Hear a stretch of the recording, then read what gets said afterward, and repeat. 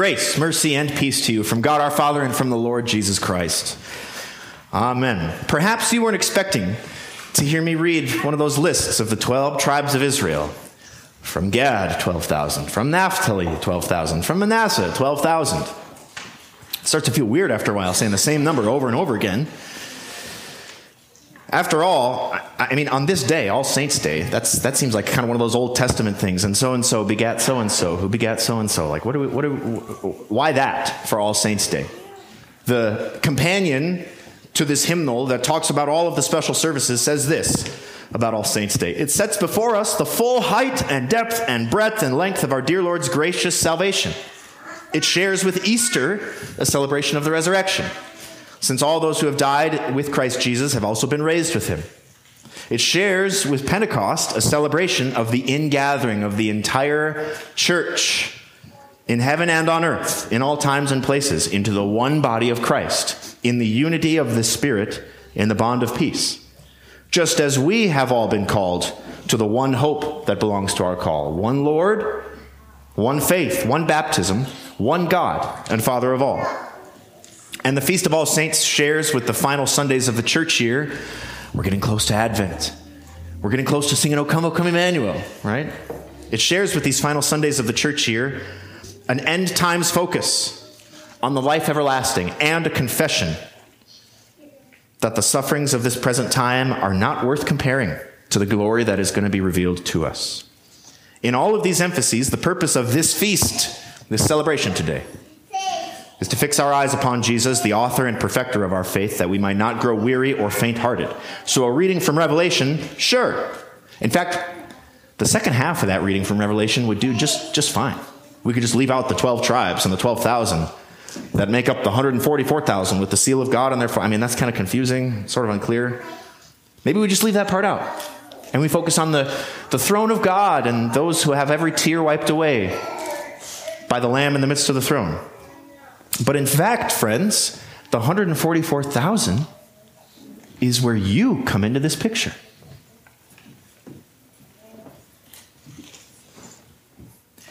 John's vision of those who have come out of the Great Tribulation, those who have died in the Great Tribulation, which is a period of time that started when Jesus ascended to his throne in heaven and continues even now until Jesus returns. This whole stretch of time we're in now is the Great Tribulation.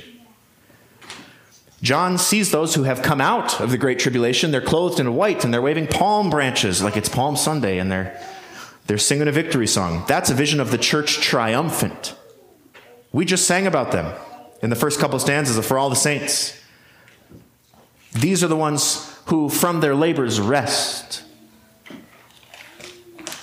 But remember stanza 4? We feebly struggle, they in glory shine. So the white-robed multitude standing in God's presence, shining with the glory of the slain Lamb who redeemed them, that's not you and me. Not yet. Not until we go to be with Jesus. We are the ones who feebly struggle. And I look out there and I see some faces like, yeah, that sounds like me. That's all of us. It's not an insult. It's not a put down. Compared to resting in paradise, where there's no more tears, no more sickness, no more pain, this is hard. This is a struggle. You and I, we know hunger and thirst and suffering of all kinds. We know anxiety. You couldn't describe us as saints who from their labors rest. We are fighting the good fight. And a lot of times it feels like we are losing the good fight. We might not go the distance. We are the ones running the race. We are the church militant, the church at war. Not war like this world knows war, but war against sin and death and the devil. But the promise of this text from Revelation 7, the reason I'm preaching on this text today, the reason we included the 144,000 is this. By God's mighty power, we in the church militant will cross over. We will pass through the portal of death and become members of the church triumphant. By God's power, we will be preserved and we will join that uncountable multitude. Let's get into this a little bit. John, who is the same guy who wrote the Gospel of John, the same guy who wrote 1st and 2nd and 3rd John, wrote this book, Revelation. And he has been watching Jesus open the seals on God's scroll of salvation. It's a scroll, and it's got 7 seals on it. And he opens the first 4 seals, and these 4 horsemen appear. This might be familiar. The 4 horsemen of the apocalypse, which are symbols that represent conquest and war and famine and death. And they ride across the earth, leaving all of those things in their train. War, famine, death, conquest. And then the 5th seal is opened. And John sees the saints of God crying out from beneath the altar, God, how long until you avenge our unjust deaths? We were killed just because we loved you. And we wouldn't renounce you. We wouldn't say that Jesus didn't exist. We wouldn't say that Jesus wasn't God. We trusted you and we paid the price for it. How long until you make this right? And God says, just a little while longer. And then the Lamb, Jesus, he opens the 6th seal, and the great day of the Lord comes. The sun turns out like somebody flipped a switch on a light. The moon turns blood red. The stars fall out of the sky. There's a great earthquake that totally demolishes the earth as we know it. And princes, rulers, great and small, rich and poor, slaves and free, men and women, young and old, they all say this: fall on us. They're calling out to the mountains and the rocks. Fall on us and hide us from the face of him who is seated on the throne and from the wrath of the Lamb, for the great day of their wrath has come, and who is able to stand? Keep that in your mind. Who can stand? Who can survive this? If I could make one of those record scratch noises, I would. But this is like, stop everything, hit pause. And then we change scenes, and there's this other, the vision changes to one of comfort. John sees this angel coming up from the east, carrying the seal of the living God, and he says, don't destroy the earth until we have sealed the servants of our God. Until we've placed the seal of God on the foreheads of our servants. Just like we do in baptism. And then 144,000 are sealed, from all the tribes of Israel. Here's what this means. We're going to do a little bit of revelation math here, okay? The 12 tribes means all of God's chosen people. Not one group left out. 12 times 1,000 from each tribe is not a small number, but a really, really big one. 1,000 in the Bible, especially in this kind of literature in the book of Revelation, is 10 cubed, which means complete. So you've got 12,000 from every distinct group among God's people. Number of completeness. And then they add up together to 144,000, which is the grand, complete army of God's chosen people on earth. Arranged in this formation. It's almost like a military census. Back from the book of Numbers. And they are ready to carry out God's mission on earth. The best commentator I know of on the book of Revelation helps us out here. He says, the number is symbolic of perfection, similar to the perfectly square dimensions of the new heavenly Jerusalem that comes later in Revelation, with whose 4 walls each measures 144 cubits. The new Jerusalem has 12 foundations and 12 gates, with 12 angels, one at each gate. And the 12 gates are inscribed with the names of the 12 tribes of Israel, while the 12 foundations are inscribed with the names of the 12 apostles. You shouldn't picture this all literally, right?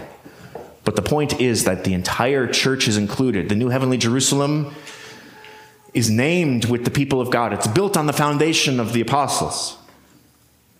The 144,000 thus present a picture of the church militant throughout the entire period of the prophecy of Revelation, and at any given moment in this time period, meaning at any given moment between Jesus' ascension and his second coming. Whoever is alive and believes in Jesus is part of this 144,000. You don't have to think like, am I going to be included? No, that's not a concern. It's not like some of us are part of the 144,000 and some of us, well, you're too bad. You drew the wrong number. It's not like a raffle, okay? If you believe in Jesus, you're part of this army that is then sealed with the seal of the living God. This is the church militant. This is you. This is you. So what's the story with the seal of the living God? What does it mean to be sealed? Well, as always, we let the more clear parts of Scripture interpret the less clear parts. So back in Ephesians chapter 1, Paul says this: in him, in Jesus Christ, you were sealed with the promised Holy Spirit when you heard the word of truth, the gospel of your salvation, and when you believed. The Holy Spirit is the down payment of our inheritance until the redemption of the possession, right? Until the deal is finished, to the praise of his glory. To be sealed by God means to be one who receives the ongoing work of the Holy Spirit through the word of God, through the sacraments of baptism and the Lord's Supper. This is what Luther means in the Small Catechism when he explains the third article of the Creed. I believe that I cannot by my own reason or strength believe in Jesus Christ my Lord or come to him, but the Holy Spirit has called me by the gospel, enlightened me with his gifts, sanctified me, and kept me in the true faith. In the same way, he calls, gathers, enlightens, and sanctifies the whole Christian church on earth, the whole 144,000, and keeps it with Jesus Christ in the one true faith. In this church, he daily and richly forgives all my sins and the sins of all believers. On the last day, he will raise up me and all the dead and will give eternal life to me and to all believers in Christ. And it ends like this. Say it with me if you know it. This is most certainly true. I should end a sermon like that sometime. Sorry. Where's Mason? That's not the end. That might have felt like the end. It's not. There's more.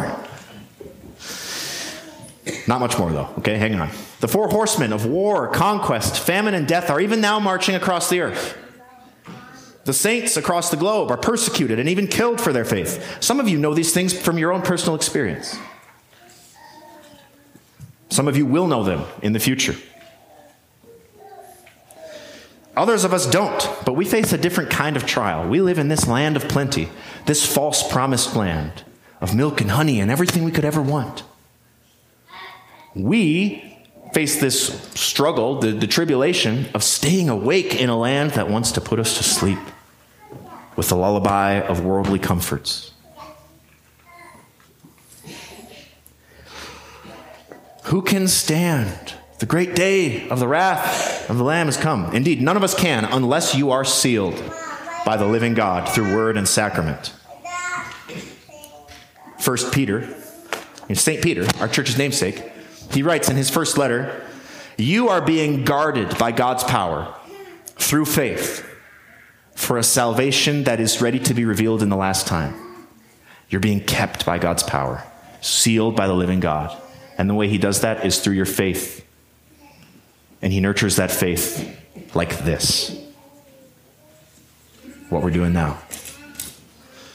So now we can receive the full comfort from this Revelation 7 text. It's not just about our loved ones who have gone to be with the Lord and are now, even now, in the near presence of Jesus. This is about you, too, and how you pass from the church militant, from this vale of tears, into that number. God seals us with the gospel of Jesus Christ, preserving us in that faith through the word, through the sacraments, until our course is finished and until we stand before the throne and before the Lamb, and we join our parents and our grandparents and our children in singing Amen. Blessing and glory and wisdom and thanksgiving and honor and power and strength belong to our God forever and ever. Amen. By God's mighty power, we in the church militant who feebly struggle will be preserved, will be kept to join the church triumphant. Rest from our labors is coming, and it's not up to us to get there. God preserves us.